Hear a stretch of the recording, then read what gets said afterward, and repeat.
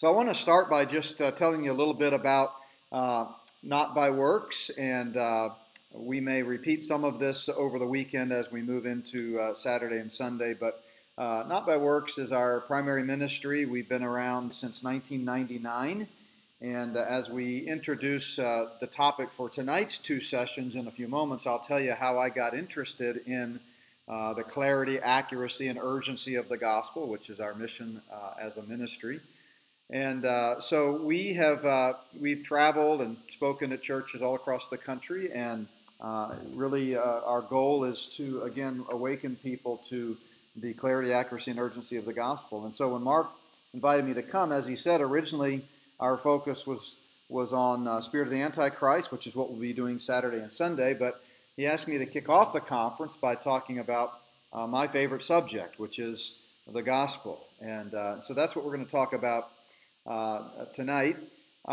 We do have some resources here. I may mention some of those at the end tonight, but I hope you'll take advantage of some of the stuff that's there. We didn't bring everything because obviously we had to ship our stuff, whereas normally we can pull a trailer and bring things, but we do have a lot of materials available at the Not by Works website, so I hope you'll check that out as well. But I've known Mark for many, many years. He is a great friend, and he's also a great pastor. You don't know how blessed you are to have such a great man of God who knows the Word and preaches it boldly. And clearly we've collaborated on a couple of books, actually, and I really find him to be an incredibly gifted writer, much more so than me. I often tell him that with his looks and his brains, we make a good team. So he has been a great blessing to me. We've had Mark come speak at some of the churches that we've been at over the years, and so it's a delight to get to speak in here at Pioneer Baptist. So tonight I want to talk a little bit about what the gospel is not. And by the way, I know we've got some folks live streaming. Not by Works has also kind of promoted this, and we may have some folks from the Not by Works ministry or our home church as well, Plum Creek Chapel. We want to welcome them. Those that are watching by live stream. But I don't think I have to tell anybody that the gospel is under attack today more than in any other time in human history.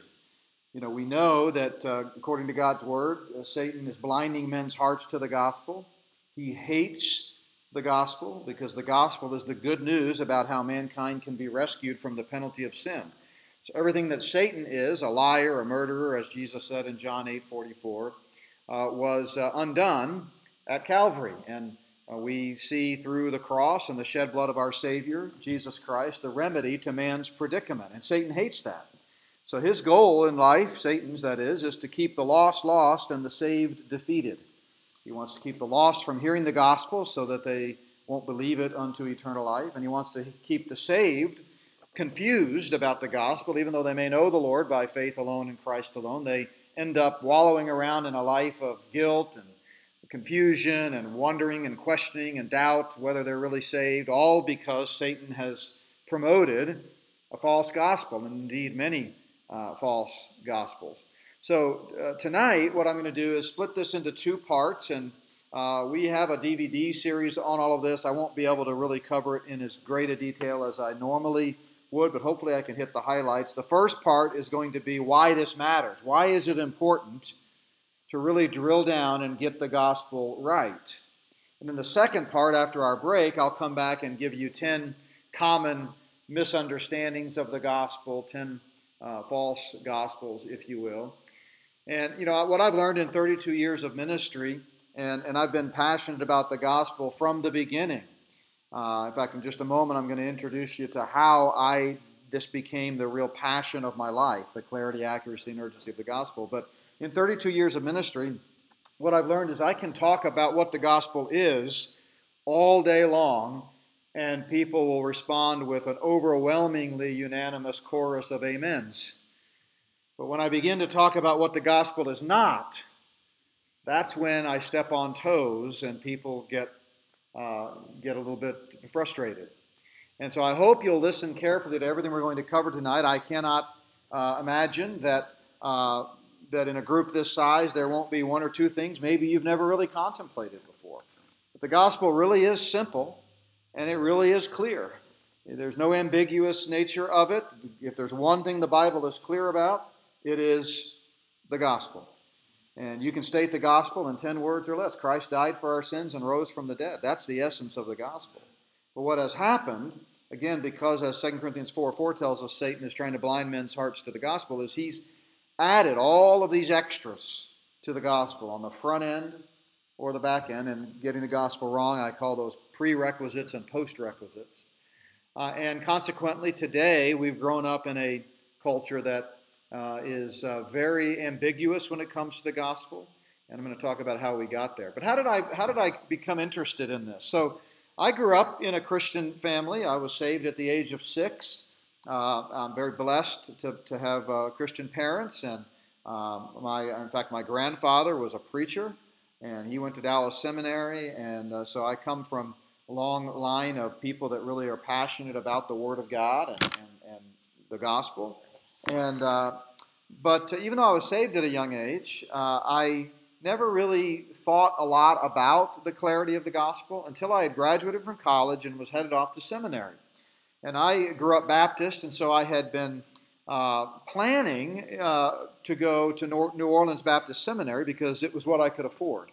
Even though my grandfather had gone to Dallas, and I always had a dream of going to Dallas Seminary because, again, of his influence, I knew when the time came we just couldn't afford it. And so because I was Southern Baptist, New Orleans Baptist came recommended to me. Another one of my mentors had gone there. So I was all set to go. I had enrolled. I had picked out a dorm room. And I was just a few weeks from heading off to New Orleans from Houston, where I grew up, to start school for my master's. Well, at the 11th hour, God opened a door for me to go to Dallas Seminary.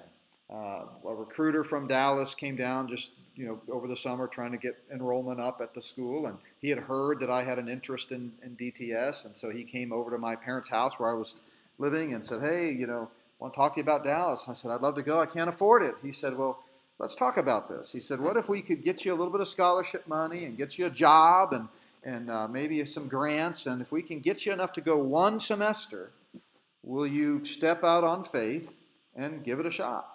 Well, of course, I happily said yes, absolutely. So that's what we did. I got a job loading trucks in a warehouse and got a little bit of scholarship money and was able to cobble together enough funds to go for one semester.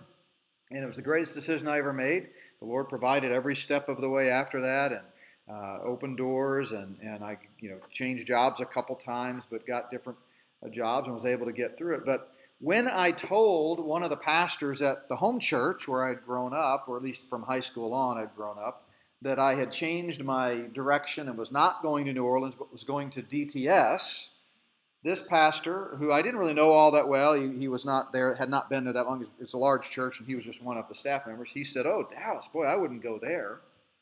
Well, I mean, I'm a 22-year-old kid and didn't know much other than that everybody loves Dallas. It's how could you not like Dallas Seminary, right? I mean, I thought growing up you had to be 3 things to get to heaven: Baptist, a Dallas Seminary graduate, and a Dallas Cowboys fan, And so, of course, I've grown to understand that really only one of those is necessary. And in case you were wondering, they are kicking off the NFL season tonight. And my sons are watching the game, and they just texted me that Tampa Bay is leading 21-16 at the 2-minute warning. So it's not looking good for my boys. But anyway, so I was really stunned that this guy would speak ill of Dallas Seminary, and he said, "Yeah, you shouldn't go there because they teach this cheap grace stuff." Well, I didn't know what that meant. So he gave me a book by a guy by the name of John MacArthur called The Gospel According to Jesus. Well, believe it or not, at 22 years of age, growing up in Baptist and Bible churches, we moved a lot. My dad was in the military, but primarily in Baptist churches. I had never heard the name John MacArthur, had no idea who this was. So he gave me this book. I ended up going up to Dallas 3 weeks before classes started to work at this warehouse, and I was staying in the dorm. Hardly any other students had moved in yet. So I would work all day at this warehouse, come home, nothing to do, classes hadn't started yet, and I started reading this book by a guy named John MacArthur. And it was confusing to me. I wasn't quite sure what he was saying, but I noticed he referenced another guy in the book frequently in criticism of him by the name of Zane Hodges. And so I thought, well, I better read that book, see what this guy has to say directly from his perspective. So I went out and bought that book. And by the time classes had started, in just 3 weeks, I had read both books, and I'd become hooked on the issue of grace, the gospel, the clarity of the gospel, having never even recognized that there was a debate within Christianity over the essence of the gospel. I now was thrown right into the middle of it. And so I started taking different electives on the issues of the gospel. I would attend brown bag luncheons when speakers would come in that would talk about the issues of the gospel. And that was in 1990, and from that point on, I've been hooked. And so this is an issue that is near and dear to me for personal reasons, but it also should be near and dear to every believer, because nothing matters more than the clarity of the gospel. You know, you can disagree about a lot of things in God's Word, and we should do so graciously and good-naturedly. You know, how often you have communion, those types of, whether the communion bread is crunchy or not. You know, I had a family leave the church one time because our communion bread was too crunchy. I'm not sure that rises to the level of separation. But anyway, there are things you can disagree on, but the gospel is not one of them. And so it really should be something that we're all interested in, but it's something that has really been the driving passion of our ministry. We started Not by Works in 1999. I spent 12 years in academics full-time, and then during my time in academics launched Not by Works, our 501c3, and it eventually became our primary ministry and has been for many years. You'll notice of the different books that we have, about half of them are on something related to the doctrine of salvation. And the other half, which is my second favorite subject, are related to eschatology, study of end times, which we'll get into Saturday and Sunday. So I want to start with why is this important? You know why it's important to me now, but why should it be important to everyone? So let me give you some statistics. These are from a survey of 35,071 adults. Now, obviously, all surveys have their limitations. We're not saying this is necessarily empirical evidence, but it's a pretty good indication. And this was a very large sample by Pew Research studying the religious landscape. And here's some of the statistics that they discovered. For example, 96% of Hindus say they believe many religions can lead to eternal life. Okay, that doesn't really surprise me, knowing about Hinduism. 83% of Buddhists say many religions can ultimately lead you to eternal life. This one surprised me a little bit. 80% of mainline Protestants say they believe many religions can lead to eternal life. But if you know anything about what these terms mean, mainline Protestants tends to refer today anyway to denominations that have long ago abandoned the authority of God's Word, the inerrancy of Scripture, the Bible as the only standard for our beliefs, things like that. So I guess that shouldn't really surprise me. 79% of Jews say they believe many religions can lead to eternal life, and similarly 79% of Catholics say the same thing.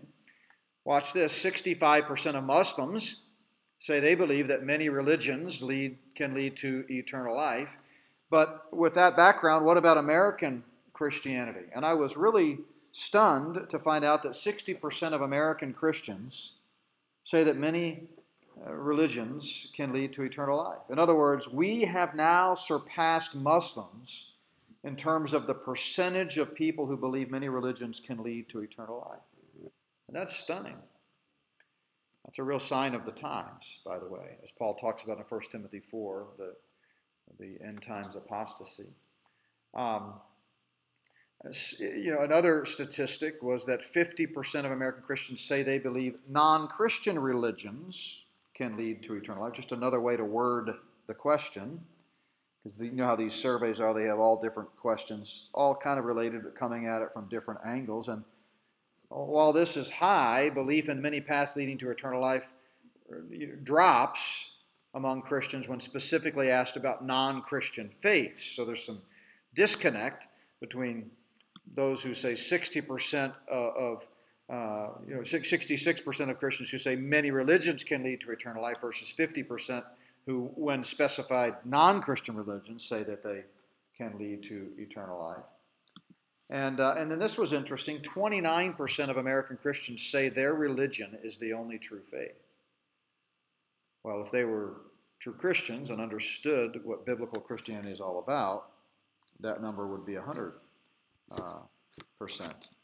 And then 12% of American Christians say only Christianity will lead to another life, again, to eternal life, coming at it from a different angle.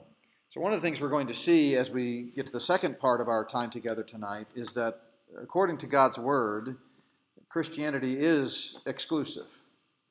Jesus taught that it was exclusive, so he was either a lunatic or a liar, or he was the Son of God, and we believe what he said. And he said, I am the way, the truth, and the life. No one comes to the Father except through me. So how did we get here? How did we get here? I want to take a moment in this first hour to really kind of put things in historical perspective. The era in which we live has been referred to by a number of different colloquialisms. You call it post-Christian world, post-truth world. By and large, human history can be divided still into three broad categories: the pre-modern world, the modern world, and now the postmodern world. By its nature, the postmodern world is changing rapidly, and really almost every 10 years we're seeing new paradigms and new philosophical worldviews.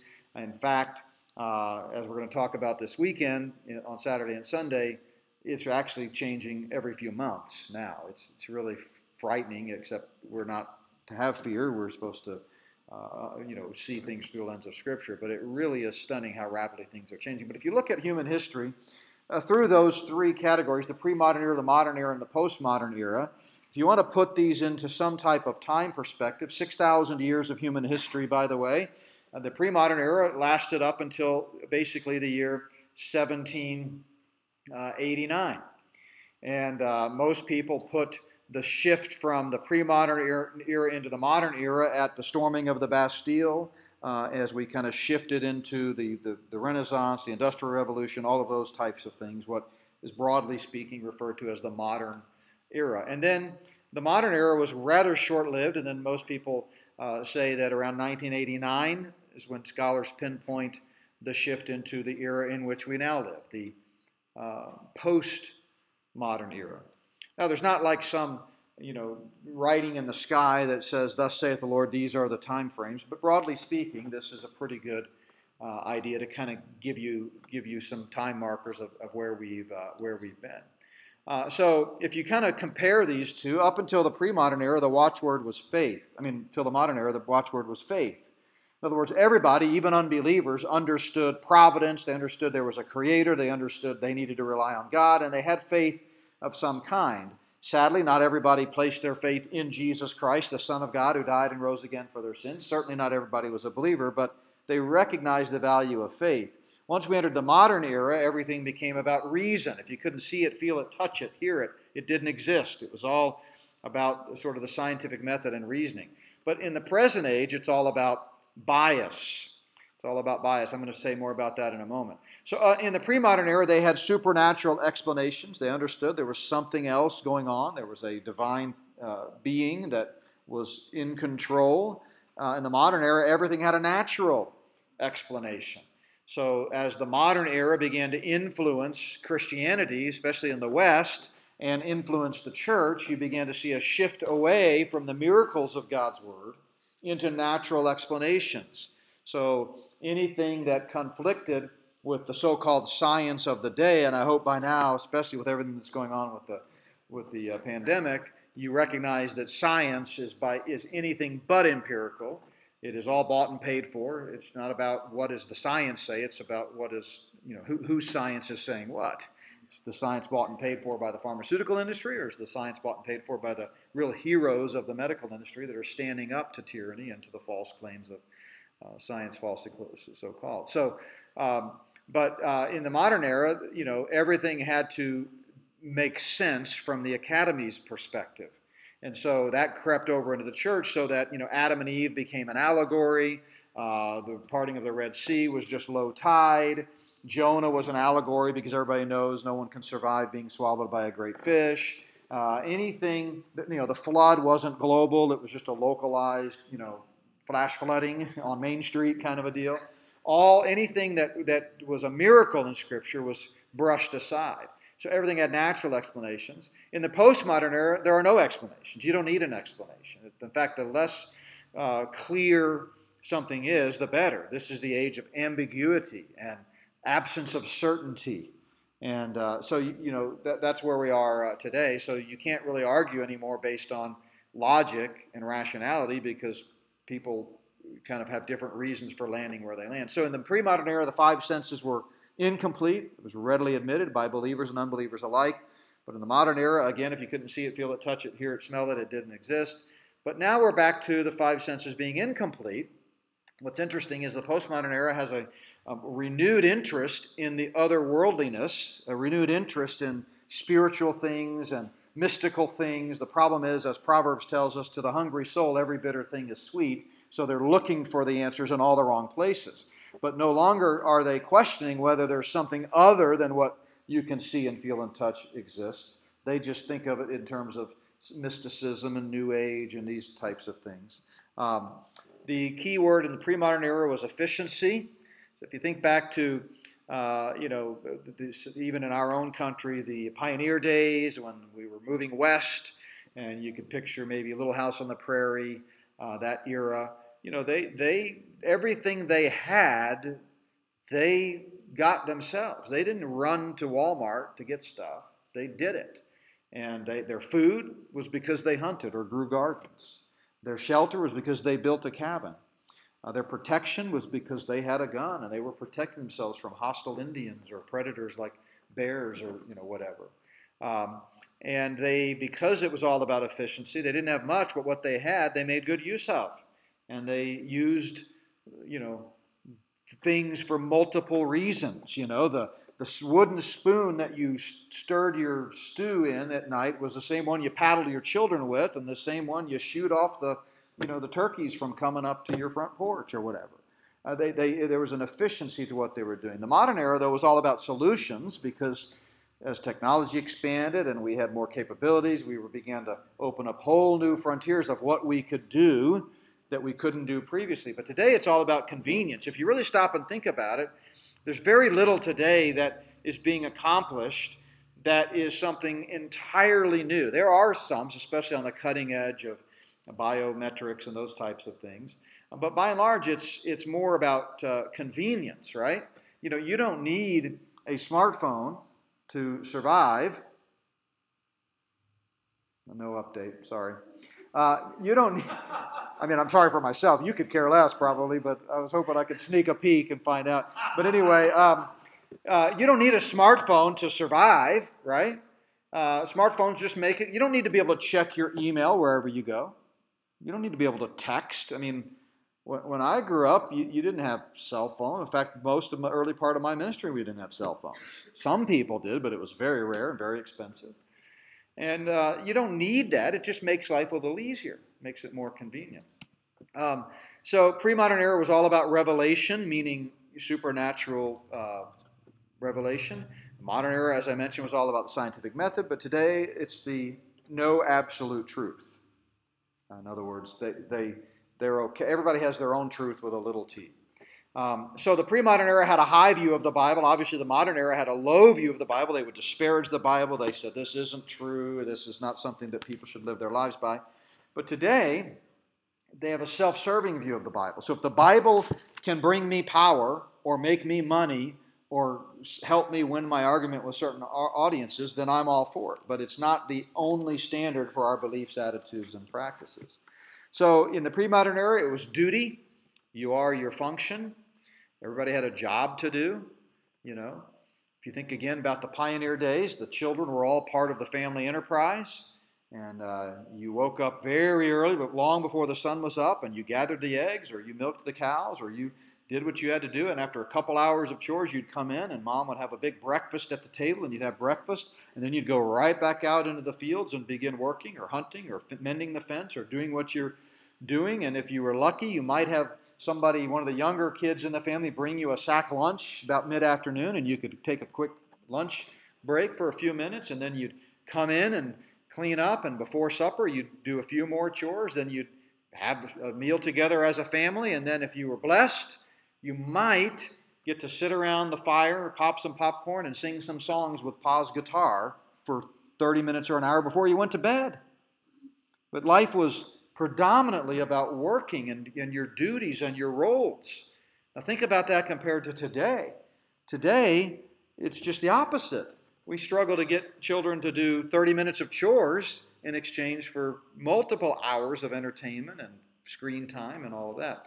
In the modern era, it became desire. You are your feelings. Whatever you can dream up, you can accomplish. It was a very optimistic time as we were making advancements. But today it's all about definition. You are your Facebook profile, right? It's all about image and perception.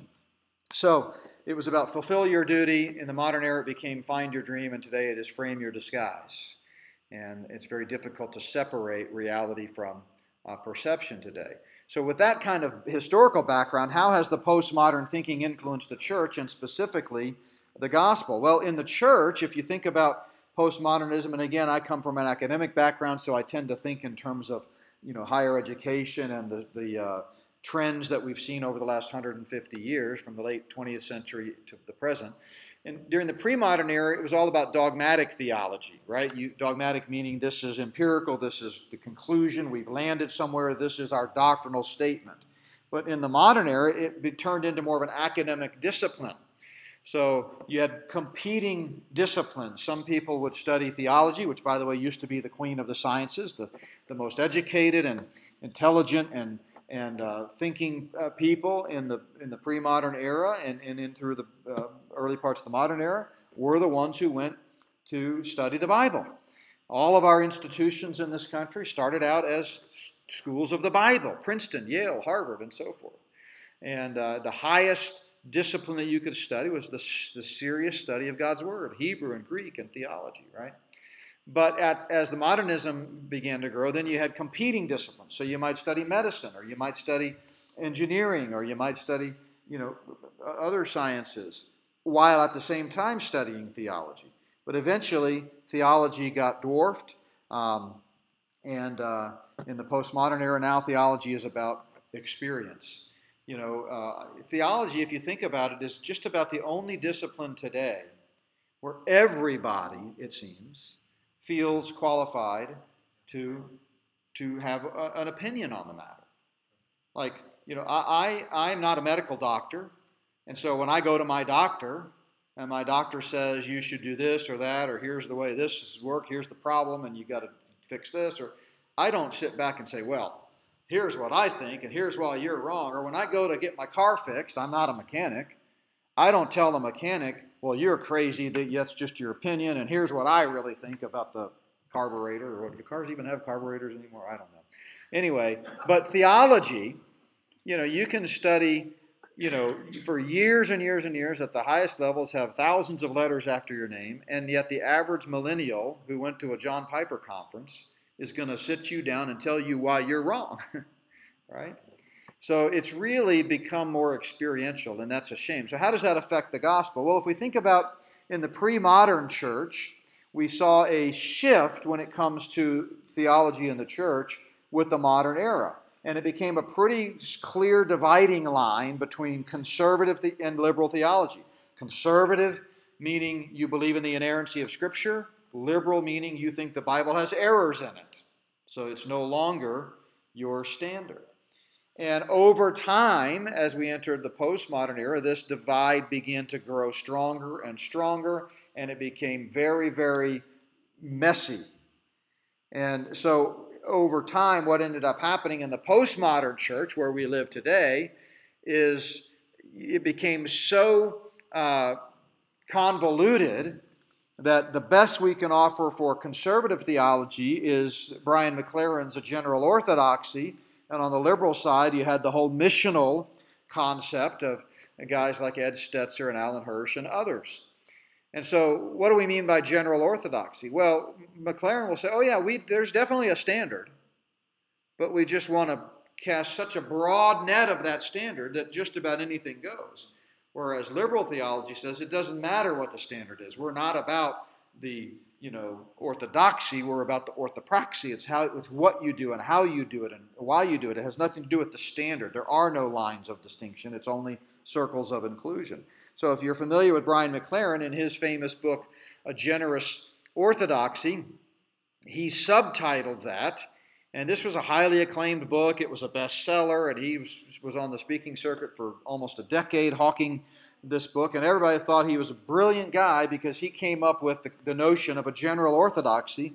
And the subtitle, which is too small to see on the screen, so I'll tell you what it was A Generous Orthodoxy, Why I Am a Missional Evangelical, Post-Protestant, Liberal, Conservative, Anglican, or Mystic, Poetic, Biblical, Charismatic, Contemplative, Fundamentalist, Calvinist, Anabaptist, Anglican, Methodist, Catholic, Green, Incarnational, Depressed yet Hopeful, Emergent, Unfinished Christian.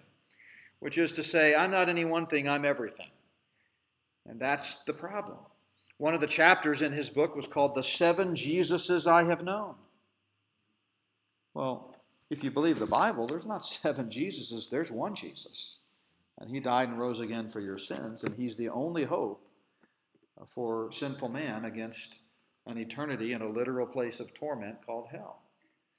So, as it relates to the gospel, according to Scripture, has always been, has been, and always will be, information on how individuals can be rescued from the penalty of sin and have eternal life. Period. Full stop.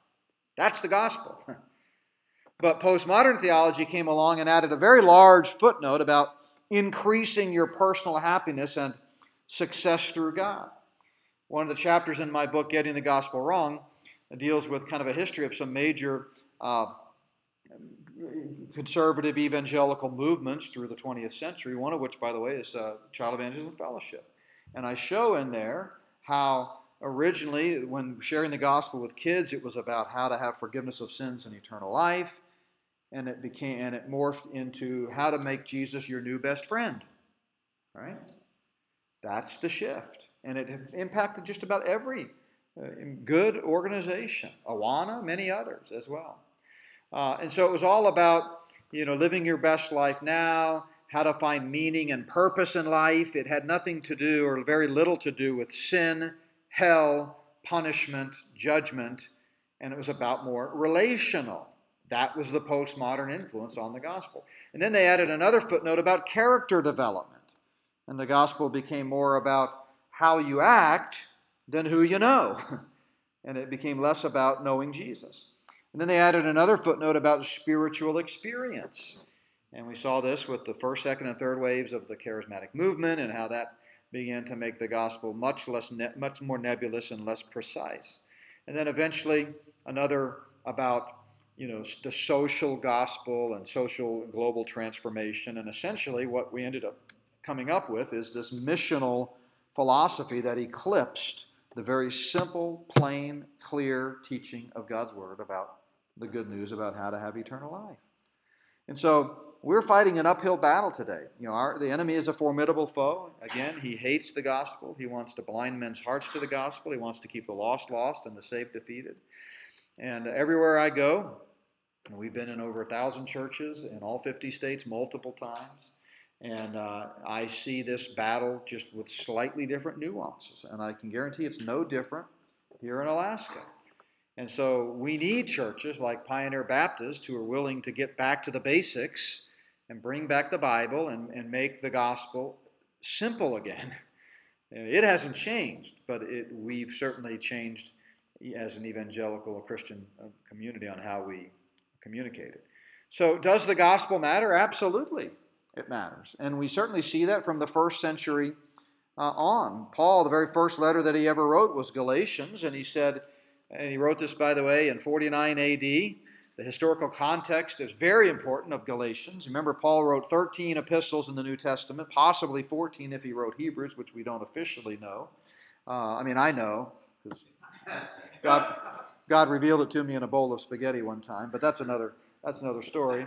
But officially, the biblical record is that only 13 letters, and this was the first one he wrote chronologically. Even though Romans comes first in our New Testament, Galatians was written first. Paul had just gotten back from his first missionary journey with Barnabas. He had given a report to the church in Antioch, and no sooner did he get back than he began to hear reports. I don't know, saw it on Facebook or got a text or something, that these new believers in the region of southern Galatia, Lystra, Derbe, Iconium, and other places that he had just left and had just embraced the gospel, become born again, were being infiltrated by a group of Judaizers who were teaching them that not only do you have to believe in Jesus to be saved, but you have to do good works. Namely, you have to be circumcised and follow the Jewish law. Well, Paul was so troubled by that I believe that he immediately got on a boat to head to Jerusalem for the Jerusalem Council, which was held in 50 A.D., Acts chapter 15, where they were going to begin to address some of these issues in the early apostolic age before the Bible was complete. But he didn't wait to get to Jerusalem and get the definitive ruling on the matter.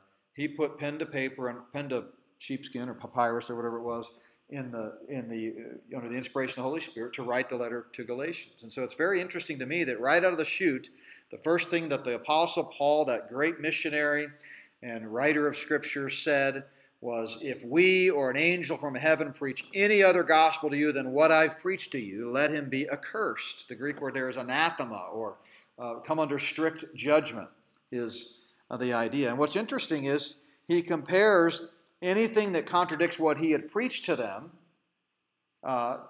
as a false gospel.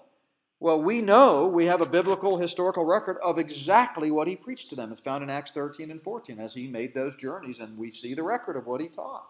And it's consistent with the record of the whole counsel of God on the essence of the gospel.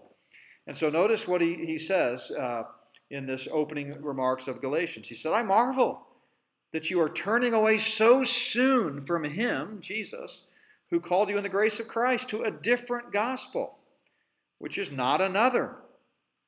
But there are some who trouble you and want to pervert the gospel of Christ. Well, does the gospel matter? Paul sure thought it did. The old King James actually is a little bit hard to really see the essence of what he's saying here, because he uses the same English translation twice. It says, I marvel that you are turning from another gospel, which is not another.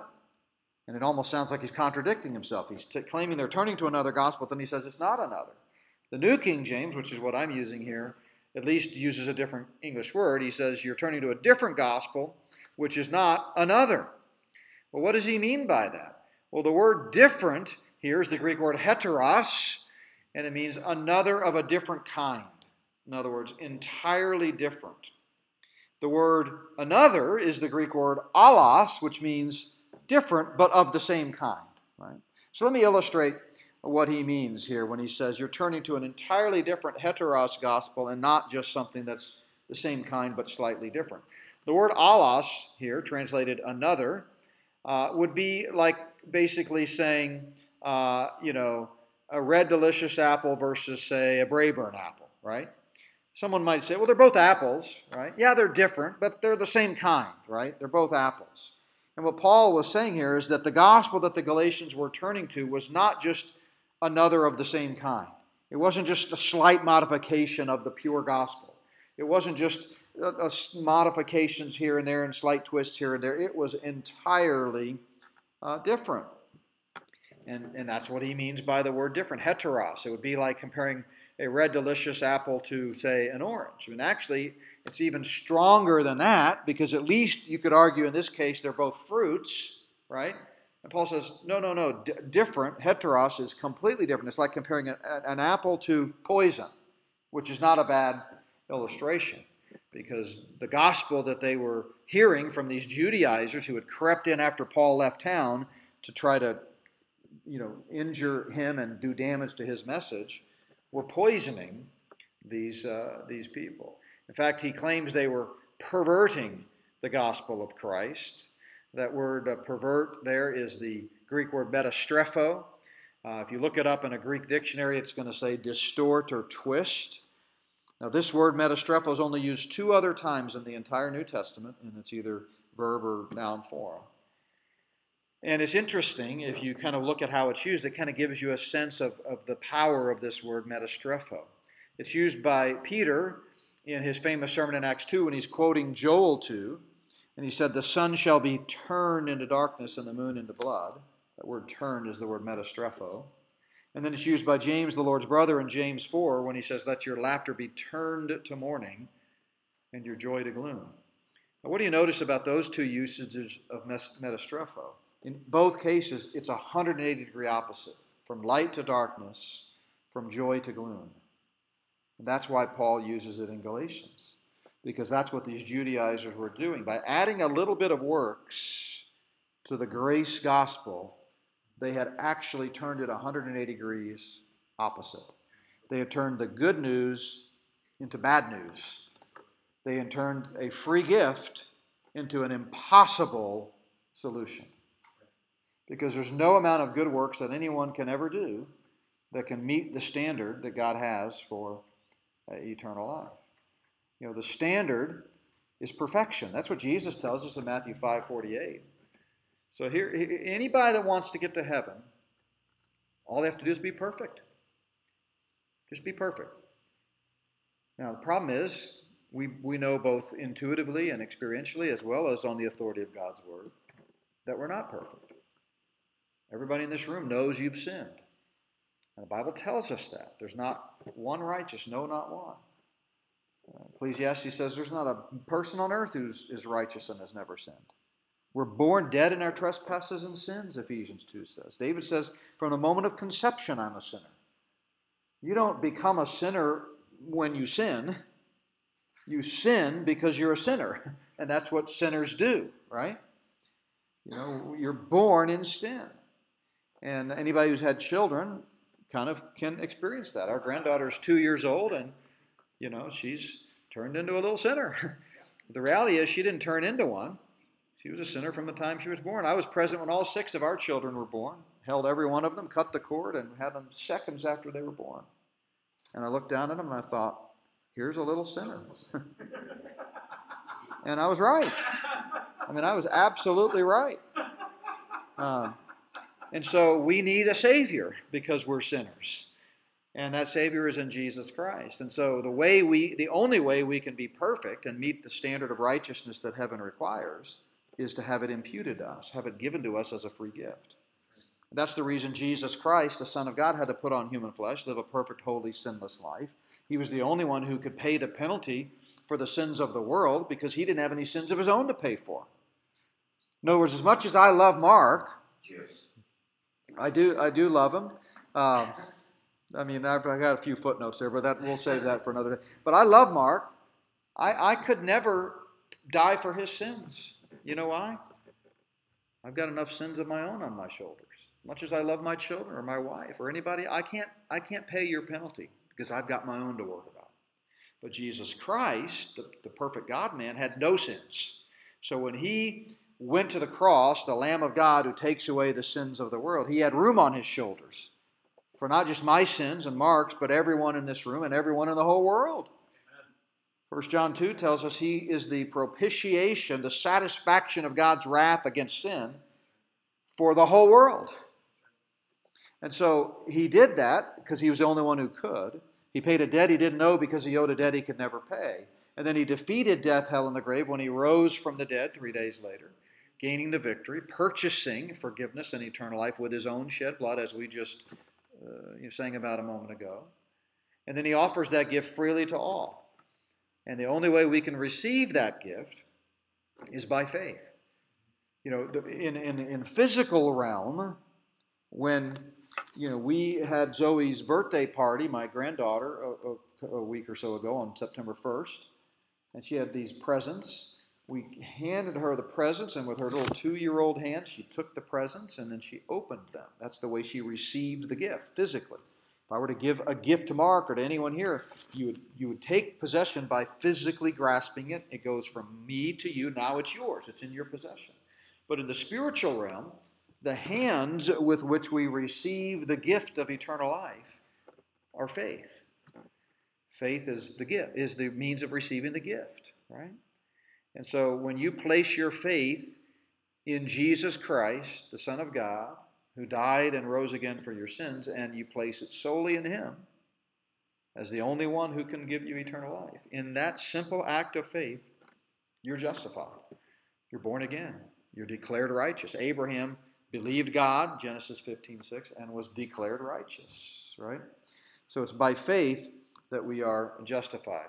So what is the gospel? Well, I've said it several times, but what I set out to do in my book, Getting the Gospel Wrong, which, as Mark said, started out as a PhD dissertation, was I wanted to say, what precisely do we have to believe to have eternal life? Because remember, I had grown up using the words, right? Believe in Jesus. Sign this card. Make this commitment. Give your life to Jesus. Pray this prayer. Sign this card.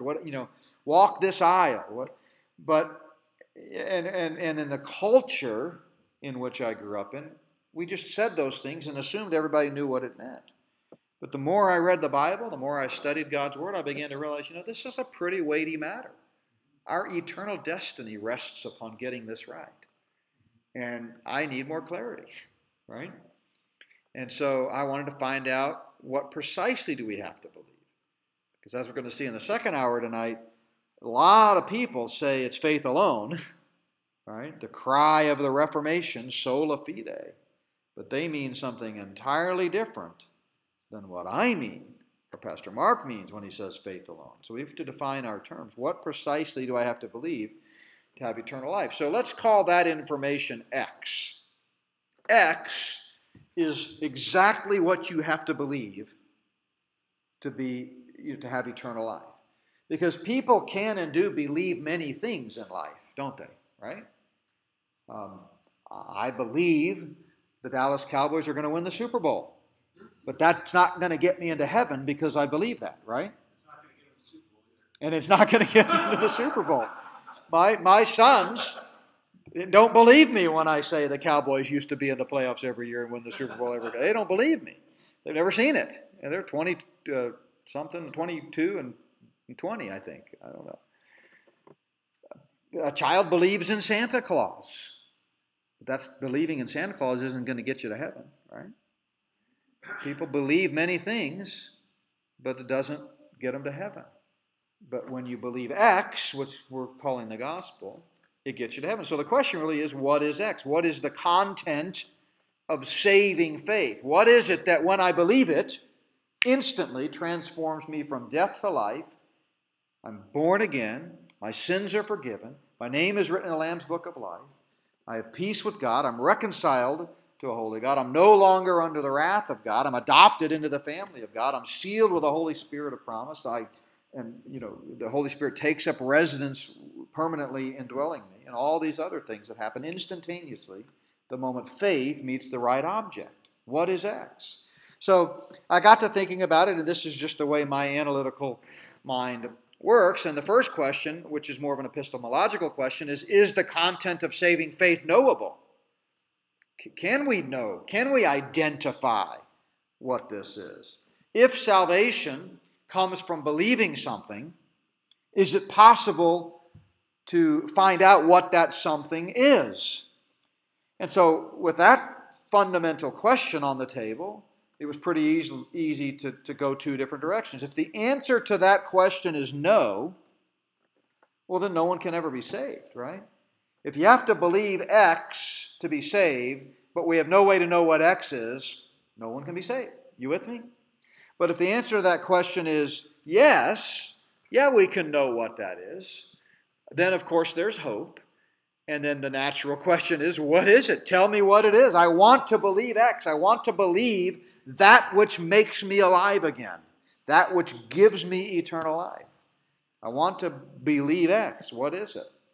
So what must we believe about Jesus? That's really the question. Do we have to believe that he exists? Is that enough? Or that he walked on water? Or that he's a Jew? Or that he's from Nazareth? Or that he had 12 disciples? Or that he turned water into life? What precisely do I have to believe about Jesus if I want to have eternal life? Well, the Bible calls this the gospel. The gospel.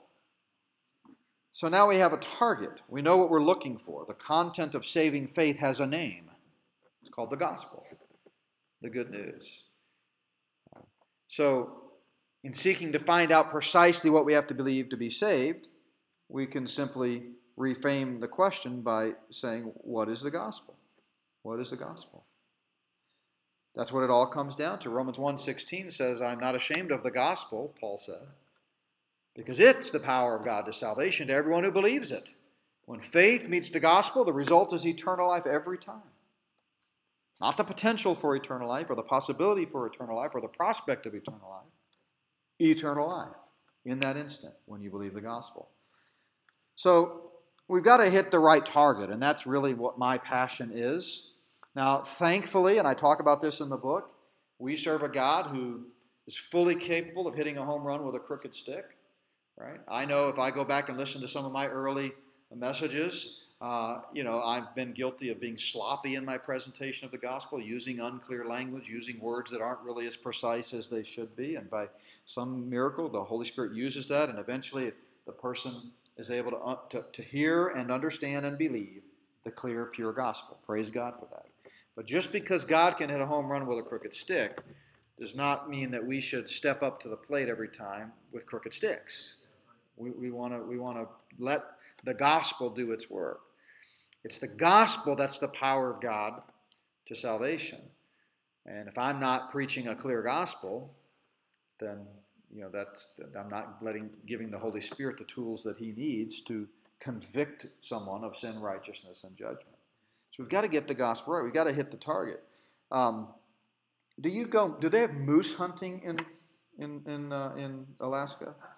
I mean, I know there are a lot of moose. There are a lot of moose in Colorado too.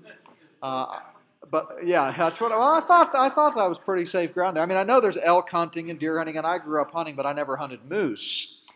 But even though I've never hunted moose, I have some idea from my experience as a hunter kind of how it works. So correct me if I'm wrong. This is really deep, so follow closely. But you've got to hit the moose if you want to kill it, right? I mean, I'm pretty sure if the arrow, let's say you're a bow hunter, or your 30-06 or 270, whatever you're using, misses the moose by 3 yards to the right, that moose is not just going to lay down, roll over, and say, "Close enough, you got me," right? You got to hit the moose to get the moose. Well, you got to hit the target when you're sharing the gospel. Can people be saved by believing anything? Can they be saved by other religions like we saw at the beginning a moment ago? Is it going to church that saves them? Is it their good works and effort? What is the target? Well, it's the gospel. You've got to preach the gospel so that people can hear and believe the gospel. The gospel in Greek is used 77 times. It's the word euangelion. It's where we get the English word evangelism, evangelistic, or those types of words. Like all words, it's defined by its usage, and there are places in the 77 usages of this word in the New Testament where it just means some generally speaking, good news. But there are also many other times when the word gospel very clearly and specifically refers to that which must be believed in order to have eternal life. So we can define the gospel most simply as the good news about the person and work of Christ, which, when believed, brings eternal life. Now, in the book, and I'm not going to go through this right now, but I go through and show very clearly how the word is used in the New Testament to refer to content, words, truth, meaning. Gospel has to have content to be. You have to have content to be saved, and that content is articulated and summed up in the gospel that Jesus Christ, the Son of God, died and rose again for our sins. Louis Berry Chafer put it this way. He's if you don't know, the founder of Dallas Seminary and a great theologian. Like all human theologians, wasn't necessarily right about everything, right? But he's a pretty solid guy. And he said, preaching the gospel is telling men something about Christ and his finished work for them, which they are then to believe. He went on to say, the gospel has not been preached until a personal message concerning a crucified and living Savior has been presented, and in a form which calls for the response of personal faith. So what I've come to realize through the years is that responding to the gospel is less about walking an aisle, signing a card, raising a hand, saying a prayer, repeating certain verbiage. It's about, who are you trusting? Has there been a time in your life when you recall placing your faith in Jesus Christ the Son of God, who took your personal place on the cross, paid your penalty for sin, rose from the dead, and then offers to you freely the gift of eternal life. So that's why this matters. It matters very seriously, because if we're not getting it right, then again, it's not us that's doing the saving, and it's not our books or our efforts or our sermons. It's the Holy Spirit who's convicting the world of sin, righteousness, and judgment. But the Word of God tells us He's doing that through the gospel. That is the power of God to salvation for those who believe it. So we've got to get it right. So before we break, we'll take a break here and then and have some fellowship and some food. And those of you that are live streaming, you can go check out the victory celebration in the Cowboys locker room during the break, and then come back at what time are we starting? 7:30? 7:30 for the second question. But I do want to close out by mentioning a couple of resources. My newest book that just came out within the last year is called Top 10 Reasons Some People Go to Hell and the One Reason No One Ever Has to. And I'm really, really proud of this work. It's something I've been toying with for many years. And finally, with the pandemic and all of our events being canceled last year, I was able to kind of really put my nose to the grindstone and knock this out. But it is both an evangelistic tool for skeptics, and if you read the preface, I actually talk to those who may be skeptics directly. But it's also for believers a great apologetic work that helps us understand why someone might refuse a free gift as valuable as eternal life. Because what I've come to discover just through experience is that really there are several reasons why someone might be inclined to reject the free offer of eternal life. And so that's ultimately there's only one reason anyone ends up in hell is they've not believed the gospel. But what would cause someone not to believe the gospel? And that's what I get into in that book. Also, getting the gospel wrong. We have those out there, and Mark has mentioned that for those of you that will commit to reading it, he'd like the church to offer that to you, so we appreciate that. I have another longer book that I was privileged to work on with Roy Zook called Freely by His Grace. It's a compendium of 16 chapters and I think 14 contributors. I have a couple of chapters in there, but I think that's a must-read for anybody that really wants to study this whole issue in more depth. And then on the opposite end of the spectrum is a short little 80-page booklet with no footnotes, just the gospel unplugged, plain and simple good news, and that's over there as well. So let me close this in prayer, and then we'll come back for part 2, misunderstandings about the gospel. Father, thank you for this time together tonight, and thank you just for the precious gift of grace that we find in your redemptive plan and redeeming us from the curse of sin through the shed blood of your Son and our Savior, Jesus Christ. And it's in his precious name that we pray. Amen. Amen. Just a note.